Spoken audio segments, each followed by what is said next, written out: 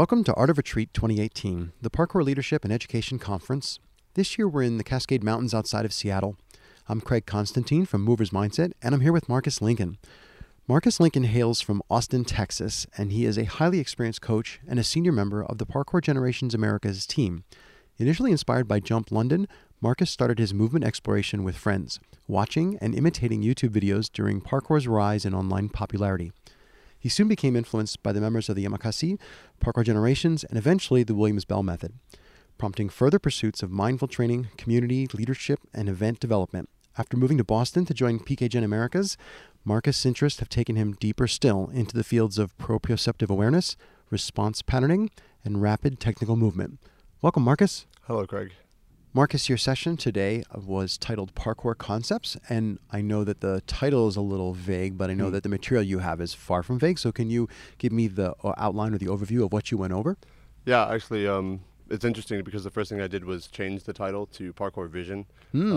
Originally, I didn't really know what to call it. The idea that I had was just to talk about how we visualize parkour when we look at a space or read a terrain or a landscape. So the ideas that I spoke about were exploring the immediate space around your physical body and how that space might interact with the environment, become limited, or open up and become more broad. From there, we talked about finding patterns within that space, so maybe we repeat a type of movement depending on a particular type of space or how we feel, so we can find that pattern and then maybe extrude it and extrapolate it over time to create what I call a movement continuum. Usually it would take it just within a couple of seconds to find this continuum, but we can imagine all the individual positions or places that we might be if we took like a video and went frame by frame by frame. It creates this undulation, almost like a long word-shaped thing that's our movement continuum. When we slice that up kind of like a loaf of bread and look at it and analyze it, and we can find these patterns and we can find our important positions. And so I also kind of ask the question is how do we read a landscape and think about the potential, or the potentiality is the word that I used. Just all the possible maybe outcomes or choices that you might make, dependent upon those movement patterns, dependent upon those positions, dependent upon our practice. So if I were like dancing or something different, my movement patterns might be different, and so the way I interact with the environment might be different as well. And I really just ask people to think and to visualize what they saw in the landscape, and maybe turn that into a little bit more of a intellect-based knowledge rather than experiential-based knowledge that we gain just from practicing in general. Visualizing a continuum can be really tricky, and I liked your metaphor of like a loaf of bread where you're slicing and taking out frames. But can you take me further into that process of like how do I visualize a continuum, and then what does it really mean to like extrude or extrapolate that into a space? Yeah, so I guess if we start with the idea of a movement continuum, you could think of maybe a timeline, right? So if we just had some sort of a timeline and we could hypothetically slice that timeline into smaller pieces. If we zoomed in on those pieces individually, we might find patterns that we recognize. And in parkour, we call these patterns like a jump or a cat pass or like a cat leap or something like that. Or maybe like a 2-point of contact in a corner vault or something. You see, there's that pattern. Oh, here's the pattern over here. We have a lot of words for patterns that we recognize, and then there's a lot of patterns that we would say, oh, because it's parkour, you can uniquely move in a specific environment specific to your body, and that could be something that isn't specifically defined by one of our general vocabulary words or something like this. But the patterns that we do find, maybe investigating those patterns and finding which ones repeat themselves helps us to create sort of a base model understanding of what our movement is like. And then from there, we can create variance because we know this is what our normal movement is like. So we can make decisions based off of that and say, I'm going to do this instead. I'm going to try these techniques that I haven't done in a while, or I'm going to practice in this way that's unusual to me. I'm going to do the things that I'm not good at, or I'm going to introduce two movement patterns together that I don't normally put together. Now, this is obviously going through the mind of the practitioner based off of some random imagined environment. But what we do find in the real environment also tends us towards particular movement types. So if someone, let's say, grows up in their parkour experience in one location, and then they go to another location, the vocabulary that they use is going to be defined by the original location that Okay, they that's interesting. practiced in, right? And so this goes into maybe recognizing the pattern recognition portion of my talk. But again, going back to the movement continuum, we're going smaller in building blocks from the continuum down to a single Units, pattern, right. or like maybe a route might be a series of patterns all put together. And they of course have subunits or subpatterns. So when I jump, I swing my arms and I extend my legs, and my entire body moves forward. So different subphases are working for the overall phase of a thing that's happening, and then our movement pattern is produced, right? And then if we take that and even isolate it further, we can find points of interest or just maybe specific positions that we use. So a cat leap involves a cat hang as a specific position, and it also involves maybe standing or running, but let's say standing for this example, to then jump, right? So we can say that the standing position is a point of interest, and the cat hang position is also a point of interest. And I know at some point I need to be at the highest most point of the arc Right. when I jump, so that also becomes Point of maybe a interest. point of interest Or for maybe a the particular first foot to touch the wall, correct, right? yeah. So anywhere along this like rainbow arc, we could measure it. Let's say it's 180 degrees that we jump from one side to the cat leap on the other, and we break it up to a degree 73, and we say, what is this position like? Maybe my technique could be this way or that way, and so then we start getting into the biomechanical analysis of what our position is doing for us and how efficient it is, how efficient it could be if we need to make some change to it. But really what I just asked the participants in my session to do was just to maybe become aware and to start thinking more about how we could use these existing movement analysis practices or methodologies and apply it to parkour in a way that we intuitively learn when we experience parkour. So I go out and I do 100 jumps, 200 jumps, and then I'm like, okay, now my body knows what to do, but how do I then translate that into a clear, coherent, and concise thought that I could explain to you or to someone else and have them accurately understand what it is that I'm saying? And that I would consider is a little bit more intellect rather than the intuition that you might gain. So that creating some sort of language, and in this case we used pictures. I asked everyone to draw different things, like proprioception is kind of a weird thing to draw. Right. Or, right, so I feel my hand. What does that look like? yeah, exactly. And I gave some examples as well of my own just thoughts in design. Not that they're anything very extravagant. I just used like Google Slides and really rudimentary, like, you know, Stick squiggle lines figures and work stuff. in my book. Yeah, hey, that's just what. And I mean, I did a lot of finding YouTube videos that gave parkour videos. Obviously, that gave good examples of what sorts of things I was talking about, and just made short clips and put it in to show everyone, because then they get a visual feedback of what I'm actually talking about as it relates directly to the practice that they recognize.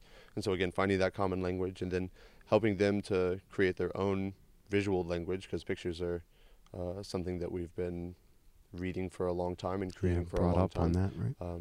I'm not like an anthropologist or anything, but I assume we drew pictures before we like wrote letters.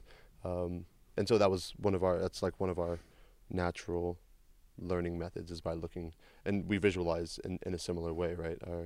We're looking in 3D space, but our brain is creating it in like a 2D pattern that we can measure, because we have two individual eyes that help create that overlap. But again, all of this just to help the participants to think and to visualize in such a way that maybe creates a system to give them more feedback than they would normally get, not really thinking about something in depth. So to give you an example, if a beginner were to do like a Kong vault, for instance, if they could do a Kong vault in the first place, because some people right. I don't know about that, Marcus. Any Yes, variation I get what you're saying. They start a monkey even, stall or something. even on right? the ground, something, and then imagine the things that go through their mind consciously and subconsciously, and then let's take like a very, very advanced practitioner and say, okay, well, what goes through your mind? The beginner would probably have to focus on a certain piece of that movement to eventually put together enough pieces to build the overall efficiency Right. to do the movement nicely. And then they become intermediate, right? Because they can just like kind of use it, but they still have to think about it. But an advanced person probably just does it. It's just Kong. Yeah, right? it's a sequence. Absolutely. And so such that if like processing, if a computer has like 100% processing capability, an advanced practitioner probably only uses like 5%, Yeah, a small to portion do of the it. Kong. And so they have enough processing power to maybe look and read the environment beyond. Of course, people like normally plan their routes out and plan their movements Right. out ahead of time, but they could be focusing on something that's not just the Kong. So Kong to precision, the flight and the precision become the important part after the Kong, obviously, but you don't get caught up in thought on the Kong. You move past it to complete the motion. And maybe even if you continue running past that, you have to move past all of these obstacles so you don't get stuck on an individual one. But again, the beginner might have to get stuck at a certain point because they're not comfortable with the piece of the movement that then creates the larger series of patterns that go together, which then again might create that undulation, like I was saying. That I use the word extrude, and I'm like, an example I would give, maybe I'm using the word incorrectly because I'd probably have to look it up, the exact definition of it, but if I took a video of something, like I said, and time lapsed even just like 10 seconds of somebody doing like a Kong to precision, and then took that time lapse and made a picture of it to where you could see every single position throughout that entire 10 seconds. So every frame that the person was in, you see it all put together. It would just create this long line of a volume of If all you- of the volume yeah. they occupied at some Correct, point. exactly, this space. It's almost as if it were like a tunnel that they're moving through. And each, if you if you slice that, you would find the positions, but each of those movements go together just for the moment, but they have to fit in the certain way that they do. If your position is off in one way because your technique is off, because your thought is off, Right. then it changes the entirety of the continuum, right? And this is just as an individual is moving through space. It could be decided by them, or it could be maybe like you're in a particular environment that has a specific movement that only you can only do this one movement to like climb up the wall or to like Right. do a Or wall there's run a or something. low ceiling or something. However it is, yeah. So a space might dictate what kinds of movements you can do. And so maybe you can't do that Kong to precision in that area because there's an obstacle in a way that just doesn't make it possible, right? So you have to find, you're constrained by the environment to a degree. So it's like a conversation that you have back and forth with the environment. This is how I feel, this is what I want to say, and the environment also is a certain way. It doesn't change or feel necessarily, but it just exists and is that way. So you can express yourself around it. You just can't change it unless something like breaks. I guess you have to be careful in that way. And so I guess this leads into another idea that I had in my talk, which was potentiality. So if we imagine that sort of movement continuum line or undulation, but for an environment, and said, okay, these are all the possible spaces that you could move in that environment due to like, you can only climb. Yeah, you and can only jump so reach high. 6 feet. I'm only 4 feet wide or Right, whatever. correct. So an individual has their own amount of space. Like a possible space. These are Yes. all the places you could occupy. The terminology I used for this individual space was the kinesphere, or Right. the movement Yep, sphere, yep, yep. essentially. And that changes as you change position and you shift your weight. But a space also has sort of an area that you can access within it. And if we slice that potentiality, we might find that there's a lot of different movement patterns we can put into that space. Even if it's the same space over and over, we can do lots and lots and lots of different things. And it just creates a large volume, like you were saying, of area that is accessible and accessible in many different ways. And this idea of potentiality becomes very large and I want to say infinite, but obviously it's constrained again by the environment, Right. And by our movement practice. Because if I went and I did breakdancing in an area that I was previously doing parkour, I'd be using different movement patterns Right. in that space. So our potentiality is limited by our practice, or limited by the movements that a person chooses to make. It's limited by their experience. It's limited by their creative vision, Right, their ability. physical capabilities. All of these are constraints. But again, the amount of small variations that exist is also an infinite thing. So they kind of counteract each other in such a way that you have a lot of constraints, but you also have a lot of choices that you can make. And a lot of them might be similar, but that's okay because there's still small variants in between it that when you look for information, you find it because there's always something smaller or something larger. Smaller slice you can cut. Correct, yeah. Or a larger series of patterns that you can put together. And then let's say you have, just 1, 2, 3 movements. Well, you can go 2, 1, 3, 3, 1, 2, Right. and just mix it up. And then with more possibilities, you have more ways that you can intermix those patterns together. So it just becomes very dense and interwoven with potential, which is, again, why I use the word potentiality. So if people have been listening, kinesiology, kinesphere, and they have these ideas in their head, but it strikes me that it's really important that they take that and do something actionable or visualize or physically go move. So what can you tell people that they can get started on? Yeah, okay. I think the easiest thing to do is to just start becoming aware of the things that you do already in your daily life. If we limit it to maybe parkour or even just your daily life in general, what positions do you use? What patterns do you use? A lot of people sit in chairs a lot, so that's fair. Yes, stand up. At home, I just sit on the floor all the time, and that forces me to sit down and to stand up. So I've become aware of the positions that I use, and I'm like, I don't like that position. I want to change that position, so I do that. In parkour specifically, you just again become aware of the movements that you like to do and the ones you don't like to do. The simple one that people already do is probably like, oh, well, I just practice this thing that I'm not good at. Which, you should do that. You practice what you're not good at, and then you get good at it, and then you like it, and then you become more well-rounded in general. And integrate it with your normal movement patterns, right? And it's perfectly fine to become a specialist as well, but that means it draws away from something else. So just becoming aware of what you do already, and maybe finding variants to that. I'll just make a change to do different movements, or maybe I can put my movements together in a different way. Maybe I can alternate my tempo or my rhythm of my training. Anything really that a person could imagine, aside from just doing the same thing repetitively over and over. And so what people will come to see, I hope, is that there's an infinite number of ways that you could change things, but which ways do we really want to change into, right? You could just change into anything. So, what do we do now? Well, in parkour, which is that's something that I've been doing for a long time, so I'm quite passionate about it. I asked myself one time, I said, I know that when I make physical movement, that it alters my body. Like if a weightlifter lifted weights, it'd become bigger and stronger. So what positions and what movements do I want to shape my body with, or do I want my body to be shaped by? And for me, it's things like running, it's jumping patterns, it's quadrupedal movement, it's hanging and swinging, climbing movements.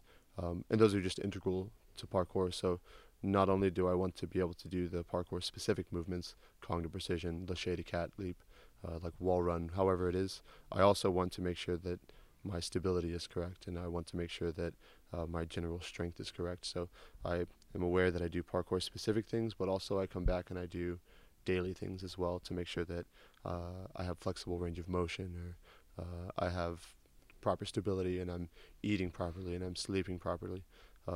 So it, as always, parkour practice begins to bleed into daily life. So you just recognize the patterns that you're doing, decide whether or not those are in line with your choices and your values, and then if they're not, you can imagine, well, what would I like to do instead? Though there may be a gap between then and now, we just say, okay, well, what's the middle position? Right. And if that's too far, like? And if that's too far, you say, okay, well, what's the 1/4? What's 25% of that? Or what's 10%?